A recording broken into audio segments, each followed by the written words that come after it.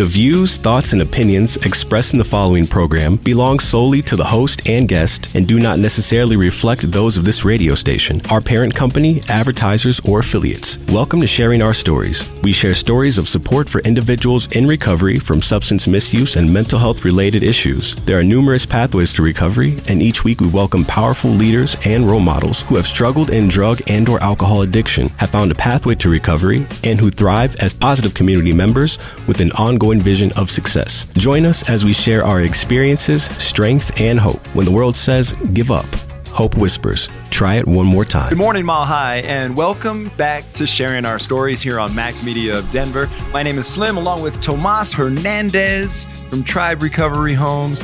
And if you're just tuning in for the first time today, this program, Sharing Our Stories, is all about sharing stories of addiction and recovery. Everybody you see here or hear here has dealt with addiction, and we are in our recovery. And we believe that through this program, through sharing our stories of addiction, that we can help somebody find their recovery. There are a lot of pathways to recovery.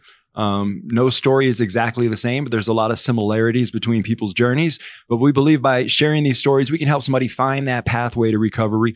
And if we can reach just one person with each one of these programs that we do and help them begin their journey or reinforce them in their journey to recovery, well, then this is a successful program. So thank you for tuning in with us. Thanks for checking us out. Tomas from Tribe Recovery Homes. First of all, Tomas, welcome to our new studio.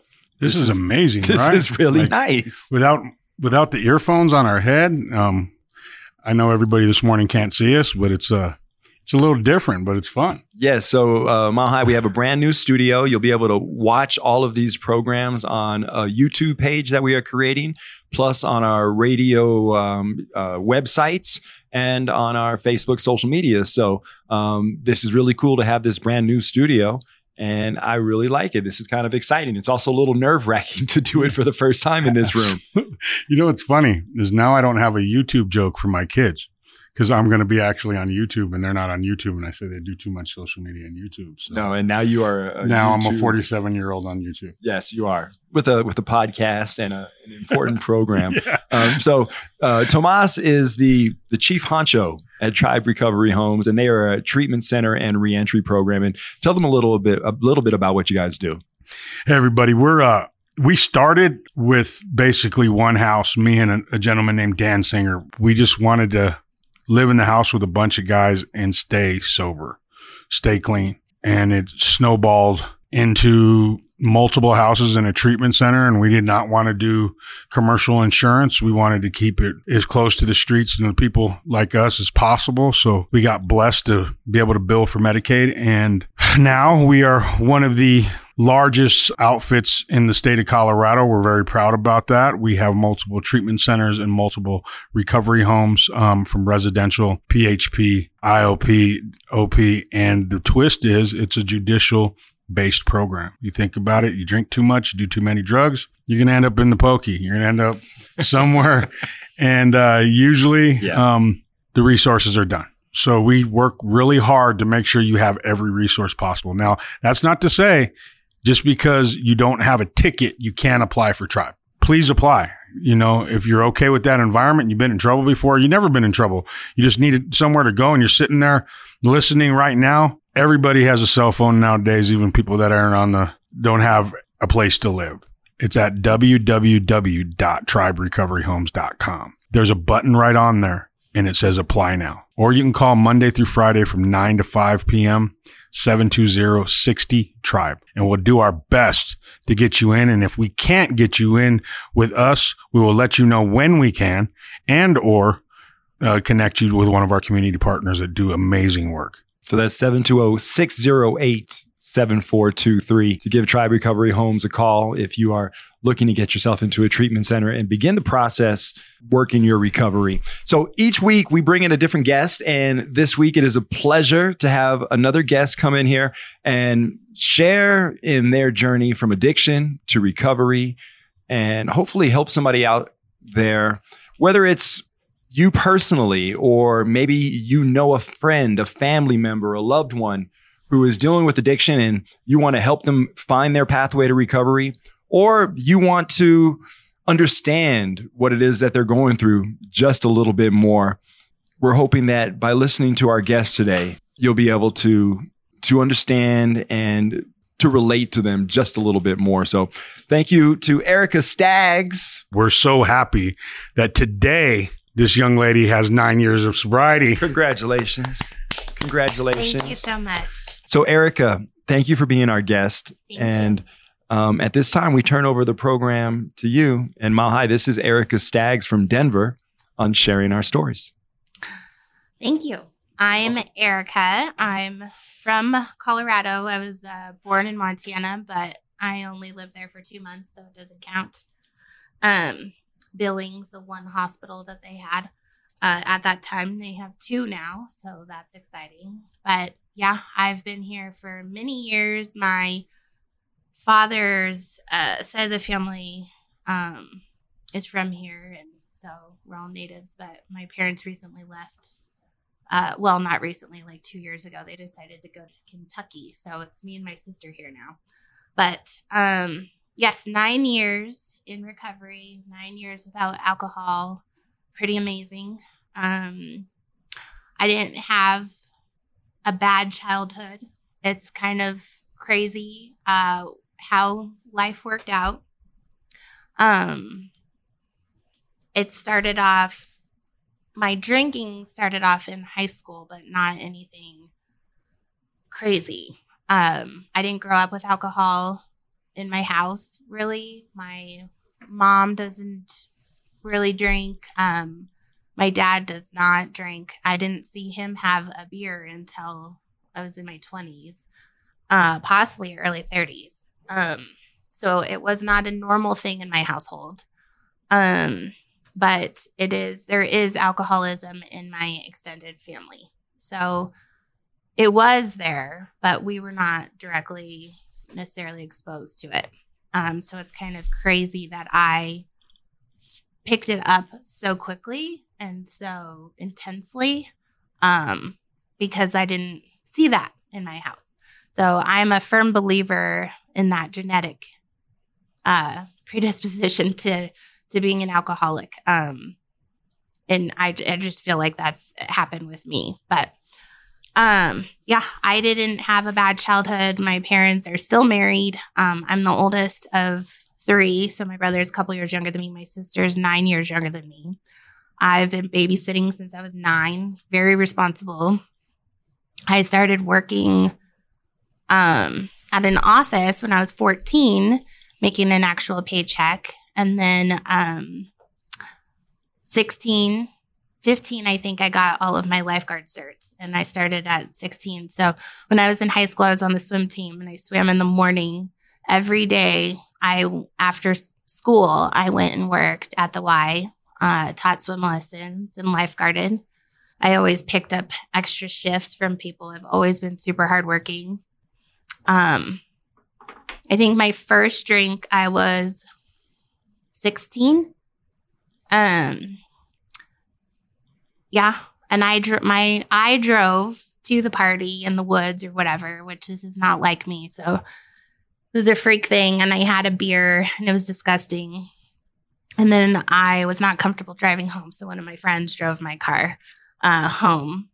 And then after that, I just remember going straight to vodka, like McCormick's, Skull, like the straight up handle. Couple of my friends' parents drank a lot and they always had handles in their houses. So that's what was there. It's shocking to think back on it now because it's hot, it's warm yeah. And you're just taking swigs straight out of the handle. And I remember we would always, the right way to do it, right? You take a big breath in, you take your swig, and then you blow out as hard as you can, right? Like to blow out that gross battery acid, as we called it. So even then, I mean, it wasn't every weekend. It wasn't every day. It wasn't anything like that. But that's pretty intense. I can't tell you how much I was drinking at that time because we weren't measuring out shots. But did really well in high school.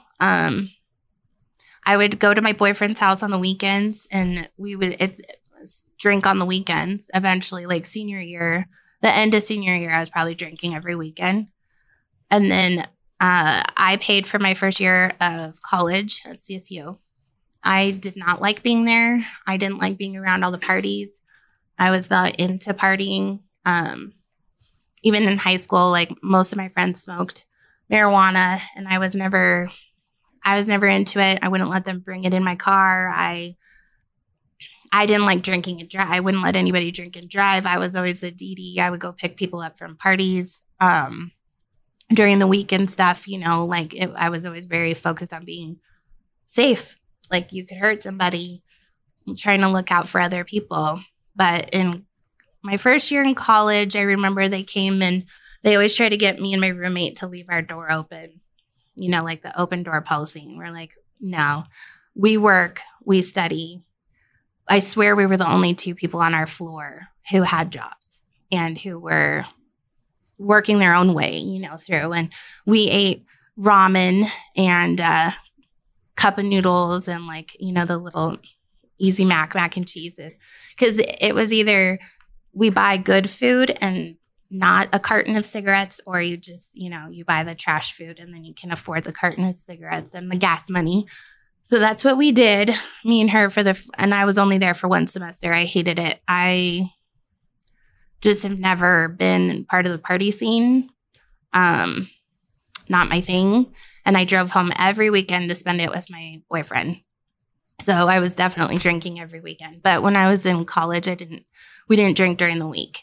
We were very serious. And then I got my first apartment right when I got back from quit CSU and started going to Red Rocks.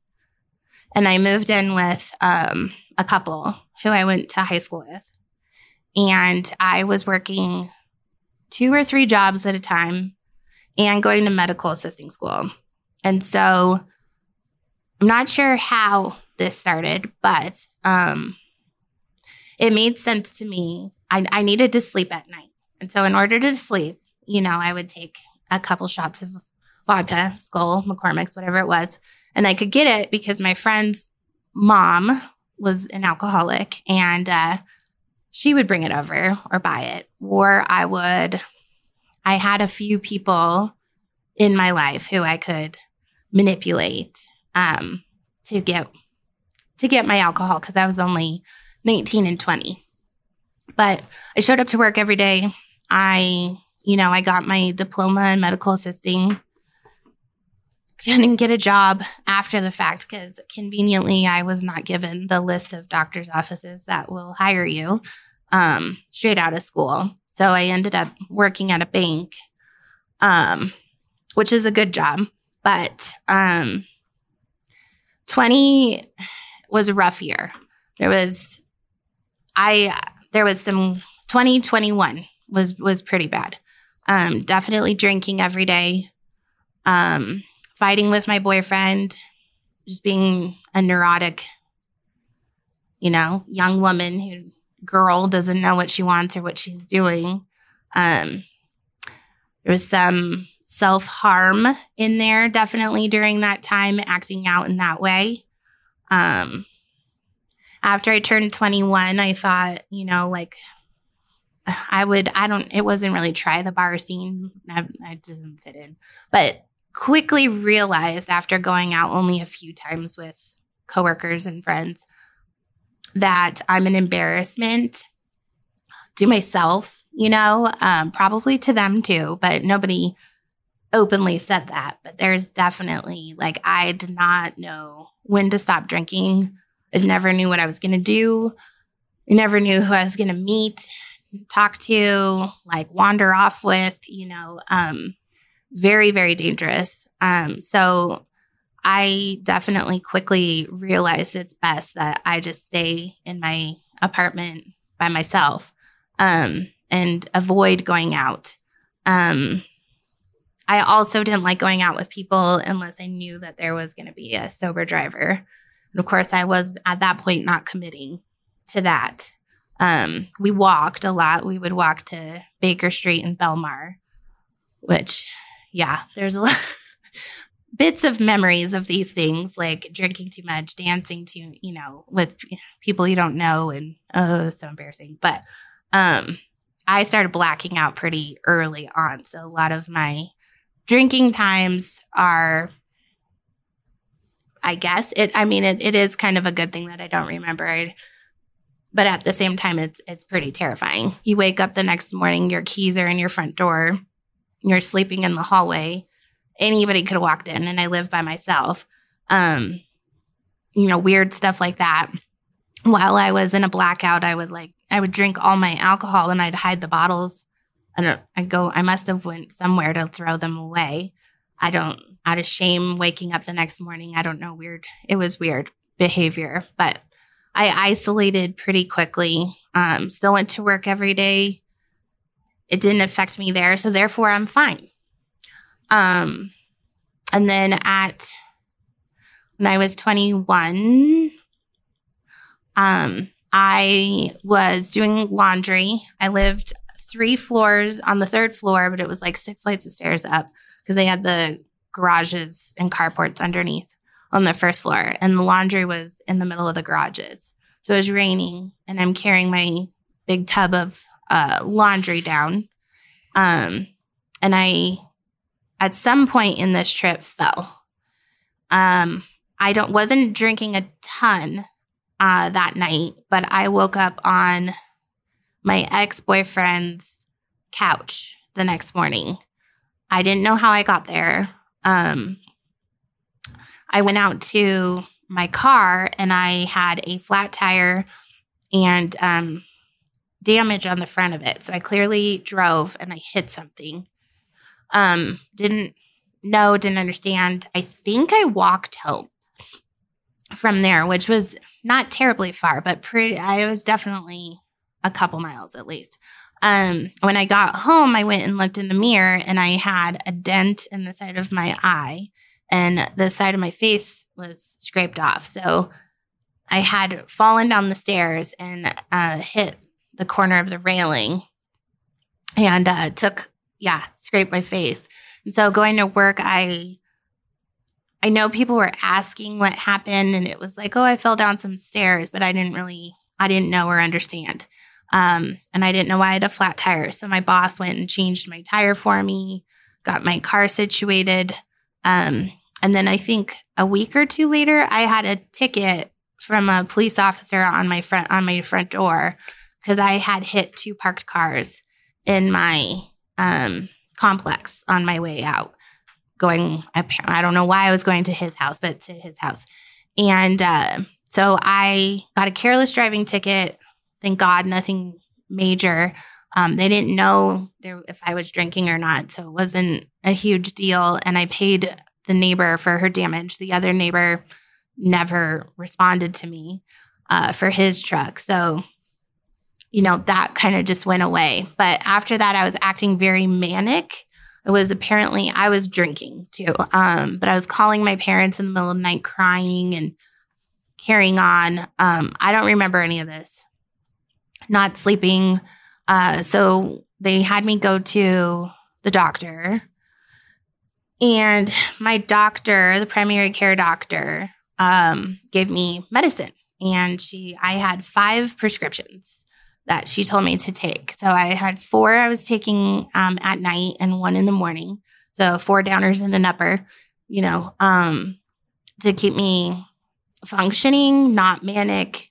I don't know.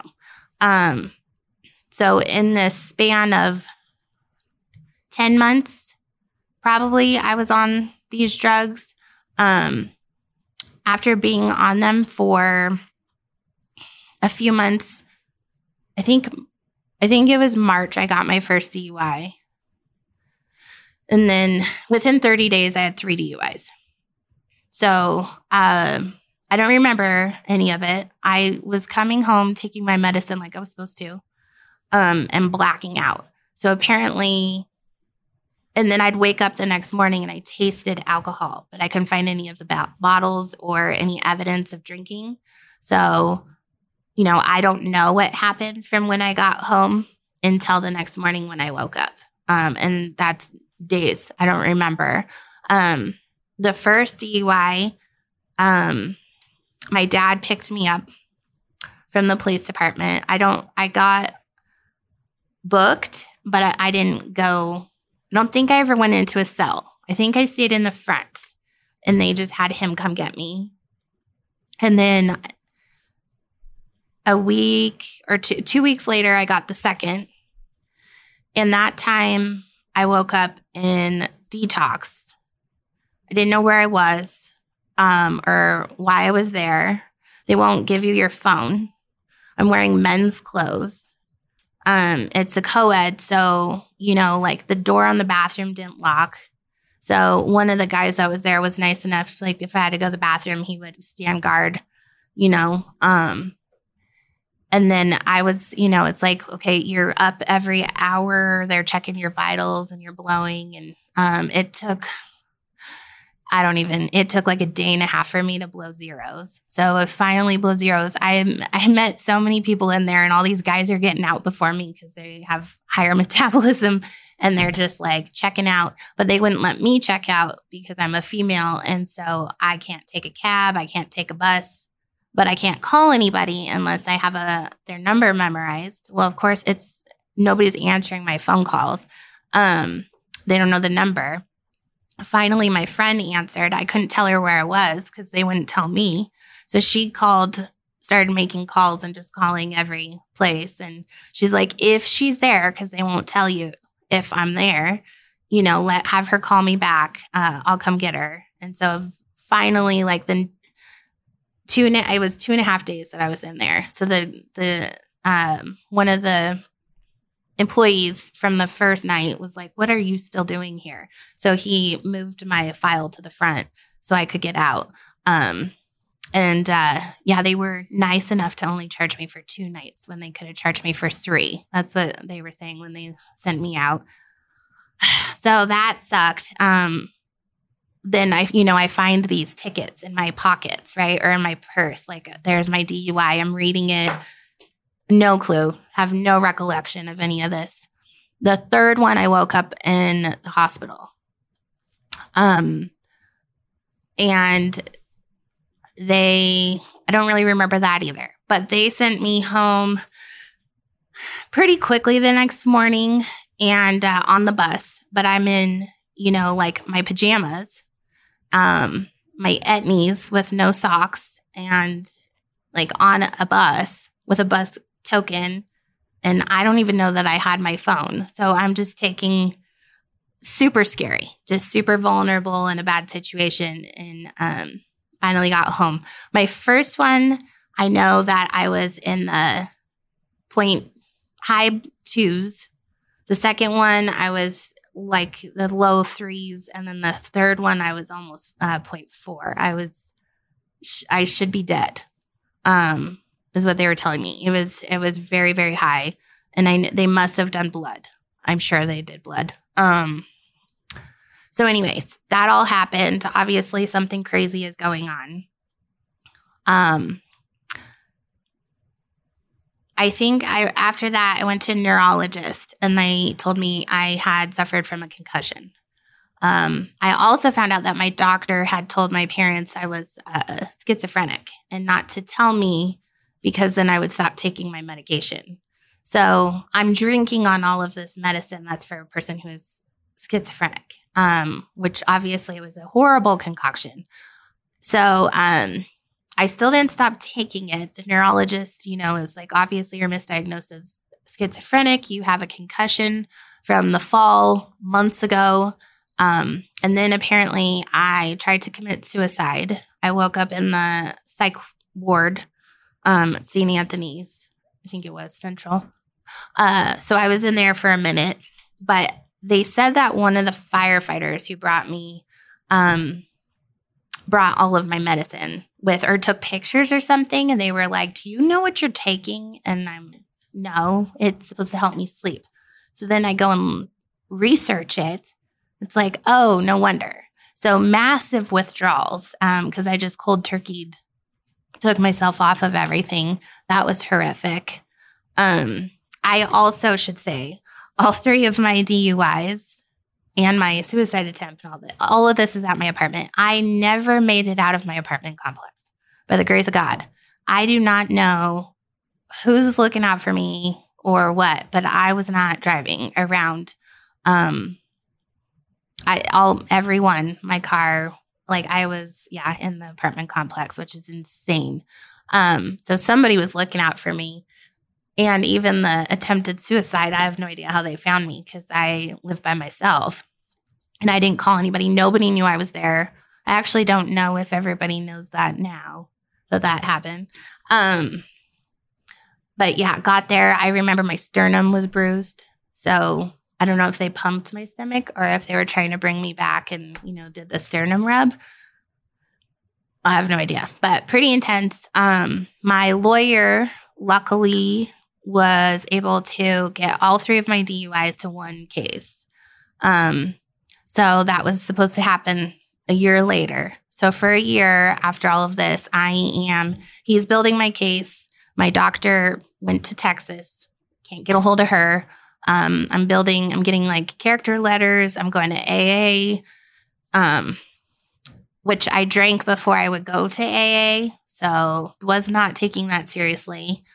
Started community service early. I was blowing twice a week, which is a joke because your color gets called. You just don't drink, during the day, right? Like no big deal. So I could still drink every day.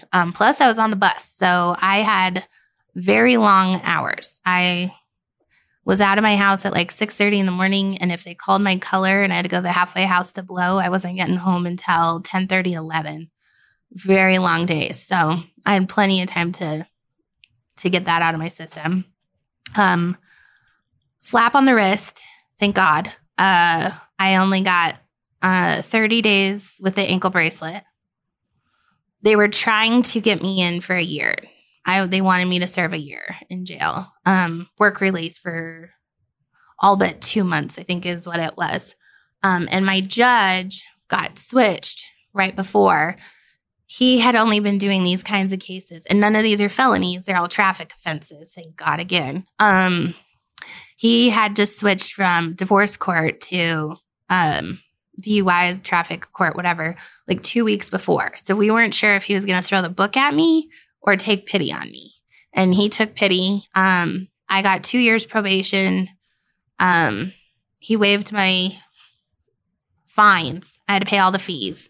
And I got to work and do the 30-day ankle bracelet, not the scram, just the regular one, which, I worked through. I did it, whatever, 2 years probation, got through that, had to do the peeing in the cup, the 72-hour, I think it's 70 or 76 hour.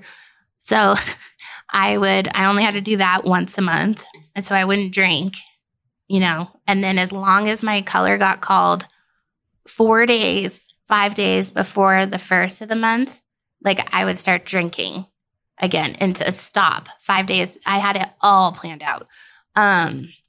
So didn't fully quit drinking there. Got my community service all done in that time. Did everything like I was supposed to, minus the being sober part. And got my license back after 4 years, I think, 4.5 with the interlock in there. I had it down to a science that if I drank a half a pint and a 24-ounce Bud Light lime, ate dinner, all between 6:30 and 8:30, and I could have 2 other shooters. That's it. And then I would be able to start my car in the morning. If I had any more than that out of the time frame or didn't eat, then I would not be able to start my car. So that was sick. My addiction sickness for sure there. Had that all down to science. A lot of times I would try to get my boyfriend to just blow or drive me the next day, so I could keep drinking, because if I didn't drink what I wanted to drink, I had a hard time sleeping. I just didn't feel right. So bought my first house, still have the same job. That's why it was like, I'm fine. I'm functioning. It's okay. I have no problem. As long as I don't throw up in the morning, I'm good. As long as I'm not drinking during work, I'm good. The last year of my drinking, when I was 28, I did all of those things. I woke up took a shot, threw up, took 2 shots, I don't remember that last week very well at all. My last day drinking, my first day sober was actually Mother's Day in 2014. For some reason, I was fighting with my boyfriend. He left. His dad had 35 years sober. So we were around, what it's like to live in recovery. And we knew the horror stories from him and all of this. And we just pretended, right? Nothing's wrong. Hit it. Never went out. With friends, if you can't drink with me, I don't want to be around you, because it was just embarrassing. So the only people I was hanging out with were people that were drinking just as much, if not more, than I was. So the last night, I don't know why, I decided to rearrange my furniture. So the big giant TVs, the box TVs, I don't know how I did it, but I dragged my TV across the floor and ripped the cables out of the floor. So the TV didn't work. Nothing was working there. The next morning I saw the scrape marks and then the ripped cables. I don't know what the hell I was doing, but I, for some reason, decided to call my dad in the middle of the night. And I told him that I needed help and I was an alcoholic. At that point I had, like, every day, on my way to work, my insides were shaking. I would look in the mirror and just cry, not know why I was there, why I hated myself so much, why I couldn't stop drinking. I would switch up liquor stores because it was so embarrassing going to the same one, so many just terrible, terrible things. But I told the one person in a blackout, and I do remember calling him, but that you don't tell. There's no way I can go back on it now. Like, I can't say I'm an alcoholic and then be like, just kidding. He knows what alcoholism is. And so he came over the next day, asked me if I wanted to go to treatment. I told him we would call Tom, my boyfriend's dad, to see what he recommended. He told me to go to AA. And so I didn't quit my job. I didn't lose my job. But I started going to AA 3 or 4 meetings a week. Took it kind of slow, but I wasn't drinking. I was not ashamed. After I told people who were very close to me because I needed that accountability. The withdrawals were rough. The shaking, the anxiety was really bad. Not as bad as when I was trying to drink on Antabuse, though. That was fun. But yeah, my insides would just shake every day and I just would cry all the time. Eat ice cream. The people at Goldstone knew exactly what my order was. But after 6 months of being in AA, I think I finally got my sponsor, picked one. And I did show up and listen and participate, but I was definitely cautious. I grew up Christian. I do believe in God, but I blamed him a lot during my drinking. So that was a little hard for me to grasp in the beginning, but it was okay. And then after, it took me 2 years to finish all my steps and then do all of my amends, which was really good. There's a lot of people that I definitely used during this time. I don't remember a lot of things. But I know, I had text messages. I had people there the next day that I was like, oh, crap. What happened? Text messages are the worst, aren't they? Yeah, but thank God in 2014, I was not attached to my phone like I am now. I was like literally, I discovered Candy Crush. Before that, it was Solitaire. And that was like really all that I did. But I would get so drunk, I couldn't text. So I would wake up and I'd have like gibberish everywhere. Yeah, I don't even know what was going on there. So that would, and there was no picture. There's very few pictures. I have one friend who has pictures of me, and then there's not a whole lot out there. Luckily, these days, it would probably be everywhere. But Yeah, I 2 years sober. I got married to my ex. A few months later, found out that he was not faithful. He was drinking, not a lot, but occasionally. He was smoking cigarettes. We had quit smoking cigarettes, and there was just a lot of lies that had come out. So in 1 month, I quit my job of 10 years. I went to real estate school, and I got divorced. And I was like, if I can quit drinking, I can do anything. So that was a lot. That was chaotic, but I got through it, and I started to realize that I'm actually proud of myself in sobriety. And so I was much more open to people when I would meet them. Like, I don't drink because I'm an alcoholic. I can't drink. Where before you might kind of hide it or say things to kind of cover it up like it's shameful. And I was much more proud of it at that point. For my divorce party or whatever they call them, I don't know. I went to Germany, and I have family out there. And I went to an AA meeting for my 3 years sober in Munich, which was amazing. My cousin found me an English-speaking AA meeting. And there was, guys from Ireland in there, Turkey, England. Yeah, I don't know, a whole random group of people, and they were the best. It was just crazy that you can go in anywhere to these meetings in these rooms, and you're welcome, and you're loved, and you're accepted. And so that really hit home for me. When I got back that summer, I started dating my husband. We went to high school together, but we didn't know each other. He found me on Facebook, and I was like, we have like 150 of the same friends, so it's probably fine. And he started texting me. He'll say that I hit on him first, but it's not true. So he was in Iceland at the time, throwing for the Scottish Highland Games. Very strong man. Yeah. Everybody, very strong. He is very, very strong. So he got back from there, and I met him at the airport, and we've been together ever since. So in sobriety, I've accomplished like huge feats. I've purchased multiple houses for myself, sold multiple houses. I've had 2 beautiful baby girls.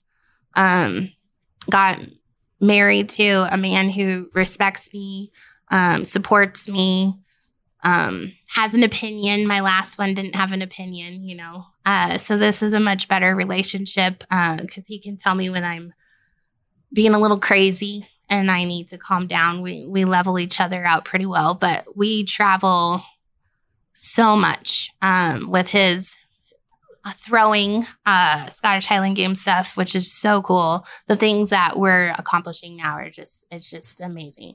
I have my own team of real estate agents now. I would have just never been able to do this before when I was drinking. It's just there was no self-confidence. There was no self-love. And now, it's not, every day is not easy. There's still anxiety. There's still stress. I still have to constantly remind myself to be in the right, mindset. Think positive, be on the right track, which is difficult, for everybody. But my worst days today are better than my best days when I was drinking. So what does 9 years sober feel like right now? Feels amazing. I feel so proud of myself. I don't know. I don't think about alcohol. I still have dreams out of the blue, which is terrifying. But there's no urge, I know for a fact that if I go and have a drink, I'm going to go big. That's the only way I do it, right? There is not even a thought that crosses my head like that I could handle it at this point. But I feel free, free from that constant everyday pull. And it takes over your life.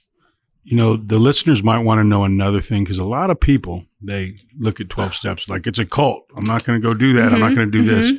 For me, it was a step work. Mm-hmm. I can sit in the rooms. I could talk about things. I can regurgitate things. I can find friends. I could not find friends. I could prejudge. I can do a million things, but in my step work, 9 years sober, what is the pinnacle situation that you felt in the step work that taught you not to have that urge, that you know who you are about alcohol? You know that when you wake up from that dream, you know that's not reality. That's not your reality today. Right. But what is that step work? How did that work for you? Like you're sponsored the step work. What does that feel like to be, honestly, you're one of my heroes because there's not a lot of women that take the courage to do that, to get into recovery like that. Yeah. Especially from what I was hearing was you knew the game. You knew how to be a functioning alcoholic. Oh, yeah. So people out there usually think it's a throw down situation to where you just ran into the wall. Like, Slim right next to me, he was very functional for quite a long time. A lot of that I related to, especially the functioning, the knowing exactly how much you could drink so that you could continue to pass your breathalyzers, pee tests. I did all of that. Yeah. So those are all things that I relate to a lot of the things that you said. Yeah. Yeah. And I decided, thank God, by the grace of God, I decided enough is enough. Like before I hit rock bottom or died, honestly, there's so many times I should have been dead. It's shocking. Or kidnapped or whatever, right? Like who even, it's so bad, but absolutely. I left my gas stove on one time and my carbon monoxide detector was going off and I was mad because it wouldn't stop. It wouldn't shut up. So I threw it in my front yard and then passed out on the couch. And my neighbor was like, this girl. And he came over and picked me up and put me outside. I'm like, thank God he was home. He should have been sleeping. He worked the night shift. It's just crazy stuff. But I was very particular. I listened when I got in the rooms and it was like, find somebody, which there's not a lot of women. So find somebody who has what you want. And I really took a hold of that. And so I picked my sponsor because she was married and it was in a happy relationship. She had just had a baby and that's what I wanted. I wanted so badly to have like a good marriage and start a family. And and she was funny and she made, her stories funny. She made alcoholism not, oh, poor me, a pit of despair, but like her stories that she shared, she was able to laugh about it. And I really try to be that light, and it's better for me to be like, yeah, laugh about it. Now it feels better than sitting in, the pity. But so I picked her and, it took me a while to get it all done, but it definitely was the step work. I completely agree with you. Actually being honest with myself and writing down all my inventory, which I don't remember. Right. But I know people were there. So I'm writing down names and it's just a reoccurring. Well, I was clearly selfish. I'm sure I manipulated and abused, our relationship is the same thing with not a big description. I talk about this all the time and it's a quote that I heard and it was a friend of mine in Boca and he says, and I feel the same way about step work and I've repeated this over and over again on this show. Some of my fondest memories never happened. Yeah. And you find that out when you put that pen to paper and you're like, oh my God. I'm a character. I could have got an Oscar for the stuff that I've said to everybody, this and that. But when you get in that step work and you meet yourself and you can't sit there in a meeting and talk to somebody just so they can hear you, you're just talking to yourself. It's you, God, that pen, your heart, and that paper, and you're going to take it to your sponsor, and that sponsor is going to pull your card if you're full of it, and that's it. And you're going to learn from it, and it's not going to feel good sometimes. I know that a lot of times I've taken my step work guide, I've thrown it across the room. I've had anxiety because I thought I lost it. You know what I mean? It's it travels with me places.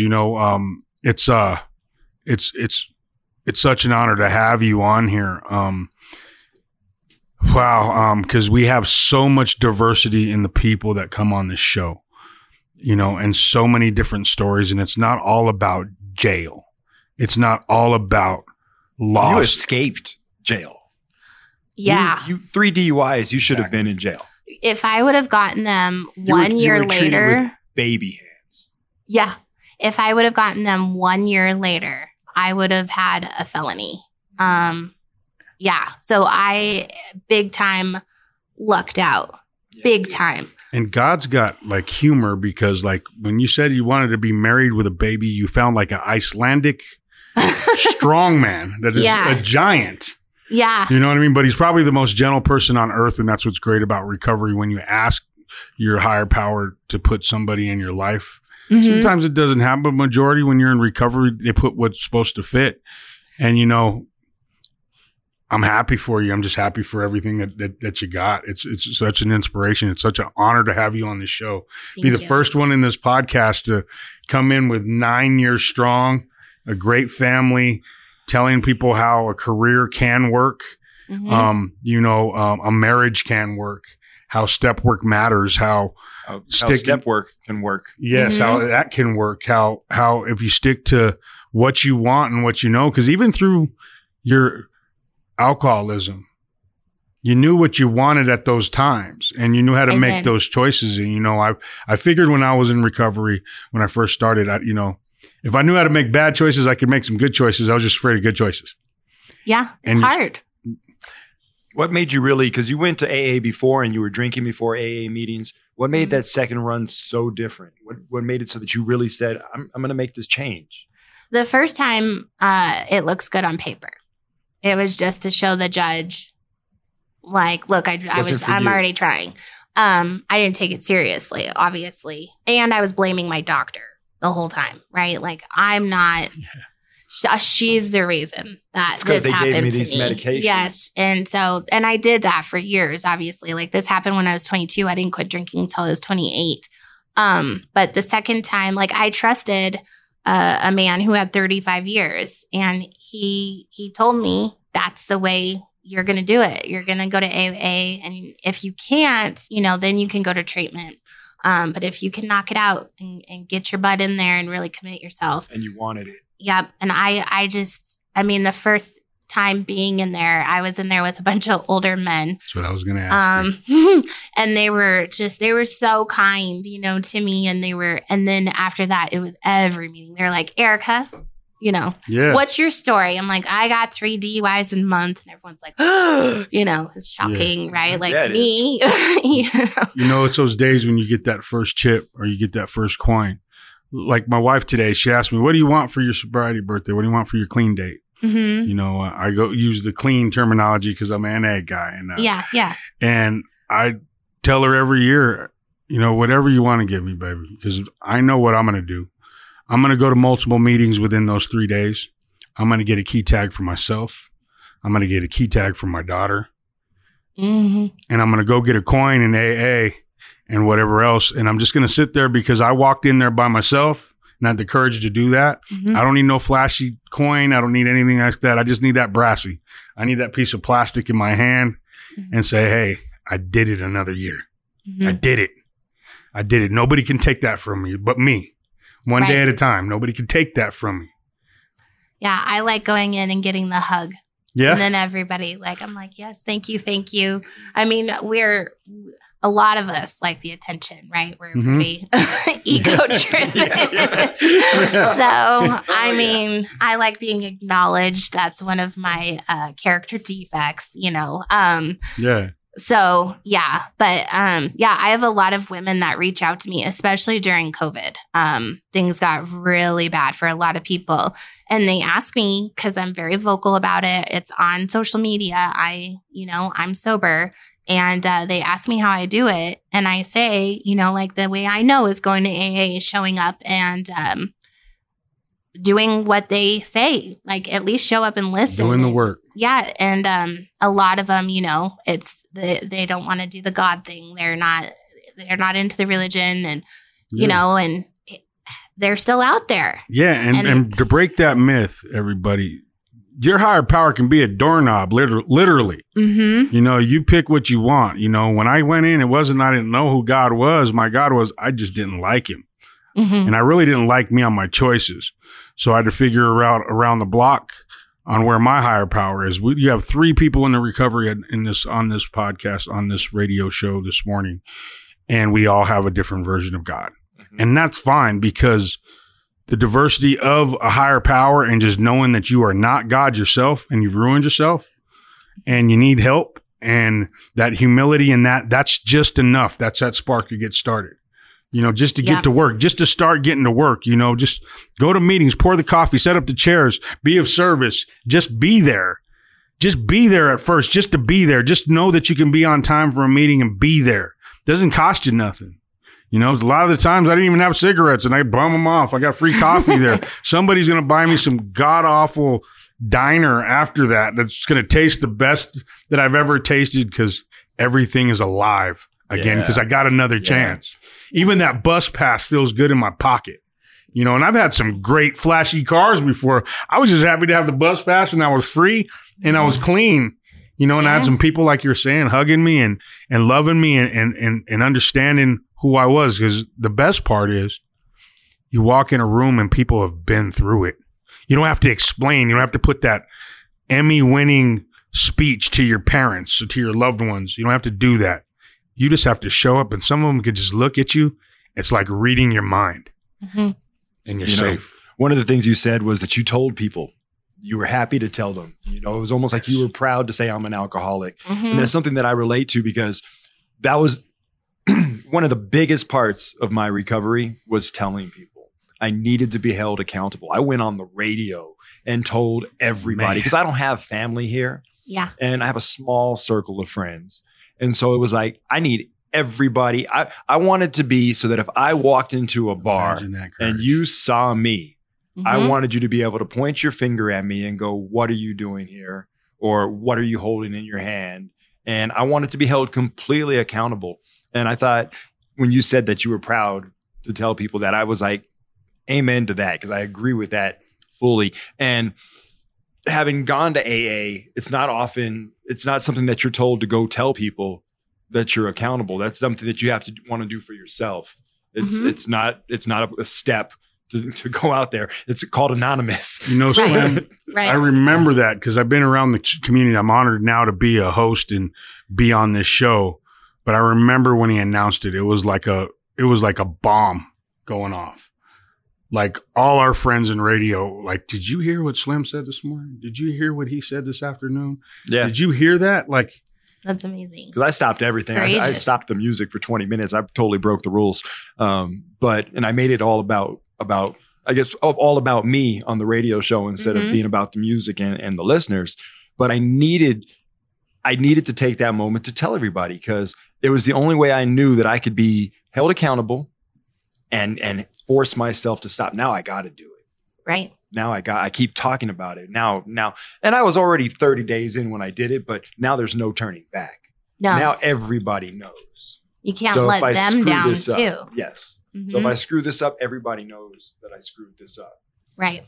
And I think that's a big step, especially for yourself, in what helps you get to where you are. Yeah. Is the accountability. Yes.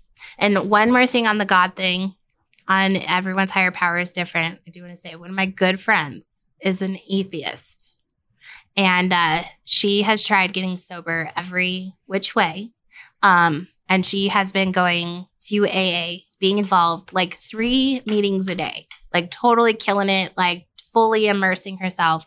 She is still an atheist, and she's working the program.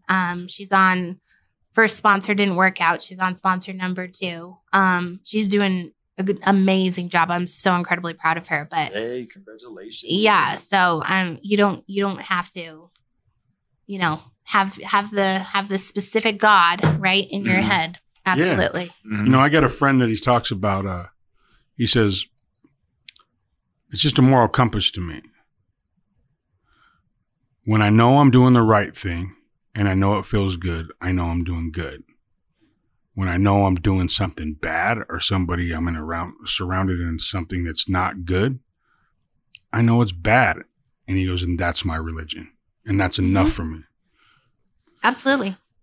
You had a final thing to say to somebody dealing with addiction right now and trying to find their recovery. What would you tell them? What would you tell them to start with? Find somebody that you trust and that has some recovery. Like, there's a million different ways to do it. I know how to do it through AA, and that's what I recommend to everybody. But just anybody that even just, in my opinion, could show up to the rooms and meet 15 people you trust. If, there's lots of us out there, ask around, be vulnerable, be honest, and, just find somebody that you think you could open up to a little bit and ask them how they did it. And nowadays, TikTok, social media, anything that you got, just put recovery in there. Yeah. You can hear the message. You're about to be on YouTube. Get on there. What is it? Richard, what's the guy from, what was the movie when he was talking about taking the Jeffrey, when he was running from Puffy? Get him to the Greek. Yeah. Yeah, he's completely sober, and he made that movie. You know what I mean? Completely. Yeah, That's Russell Brand. Russell Brand. Yep. He's got some amazing stuff. He's got a great recovery story. Yes, he does. Yeah, he does. 21 years, I think. 21 years. Yeah. And he played an addict to the core right there. It was great. Yeah. And that's what's funny. I almost had to go to a meeting. I kind of wanted a Jeffrey. I wanted to put fur on my wall. There's so many pathways to recovery, and I totally had to hear, you give just one more, just let people know one more opinion on a way that they could get started. But there are so many different ways to recovery. And Erika, I want to thank you for sharing your story and journey so far. And congratulations on your 9 years. Happy Mother's Day to you. Thank you. Yes, you two gorgeous baby girls. Thank you. And celebrating on Mother's Day your 9 years. Just awesome, right? Just a round of applause for you. And that's truly, truly a great thing. And I'm so glad that you're able to sit here with us. And those are real claps, ladies and gentlemen. Everybody. I'm so glad you're able to be here. That wasn't like the old us. School thing that he just pushed a button and you heard the clap sound. Mile High, if you're just tuning in with us or you came to us a little bit late, this is Sharing Our Stories, and you can find this program on our social media pages. You can find it on our radio websites, jammin1015.com, flowdenver.com. We're also going to be posting this video on YouTube. You'll be able to follow this program on YouTube in our new studios here. And if you're somebody who is trying to find your recovery and you've listened today and you said, I want to be like Erika. I'm tired of this. Like she said, you can start with an AA meeting. You can Google AA. Look on your phone right now. Just type in Alcoholics Anonymous. And I promise you will find a meeting happening today in your area. And you can go today. There will be a meeting every single day. You will always be able to find a meeting. If you're looking for a Narcotics Anonymous meeting, you will find that. If you need assistance, you're saying, I don't know how to do this. I don't want to search. I need help doing this. You can call Tribe Recovery Homes, 720-60-TRIBE. That's 608-7423. And somebody will answer the phone there and they will help you. They can help you get into a treatment center. If you can't work with Tribe Recovery Homes, they'll find some place else for you, whether it's Step Denver, Stout Street, or one of the Hazelbrook, one of the numerous places here in the Mile High that there is to help you. They will help you find that pathway to your recovery. If you need to help a family member, a friend, a loved one, all of these people are here to help you. And that's what we want to do. And that's why we do this program, to spread a message, to let you know recovery happens. So you can meet wonderful people like Erika and you can say, you know what? I can do this too, because you don't have to suffer. And it's probably already been too many years for you. I suffered for over 20 years. Erika, that was easily 14, 12 years of your life at least, 12. Right? 12 years. That's 12 years too long. Tomas, it's like 55 years for Tomas. And you know what the biggest pinnacle part of what she said is, if you got to, just tell on yourself. Yes. Call somebody that's going to hold you accountable. Yes. It's going to be okay, because you know what? What she said right there, me being a father to a daughter, that's just that factor right there. Yeah. We always going to know that our baby girl's going to call. That's and right. they're going to say something. They're going to try to help you. Mm-hmm. So you know what I mean? Amen I can probably pretty much tell you're a daughter's girl. You know what I mean? So with that, Daddy's girl. Daddy's girl. I mess up acronyms. I mess up my own name, y'all. You mess up your own phone number. I do. Yeah, I do. You know. But like he said, tell on yourself. That's probably one of the best things you can do, is tell somebody, you know what, I have a problem and I need help. And I bet you your friends will help you. Your family will definitely help you. I hope they will. I shouldn't say definitely, but I hope. Just don't call your boss. Don't call somebody that you might lose them. Don't call your landlord. There's people that'll help you. And just remember, you can pick up the phone and you can call us, all right? 720-60-TRIBE. This is Sharing Our Stories. We're here each Sunday, and we'll be back again with another guest. And we want to thank you on this Mother's Day. Wish you the best Mother's Day, a wonderful day, a happy Sunday. A thank you to our guest, Erika Staggs. I love you for being here, and I appreciate you so much. Yeah. Bye. We'll be back again. Have a wonderful Sunday, and we'll see you here on Sharing Our Stories.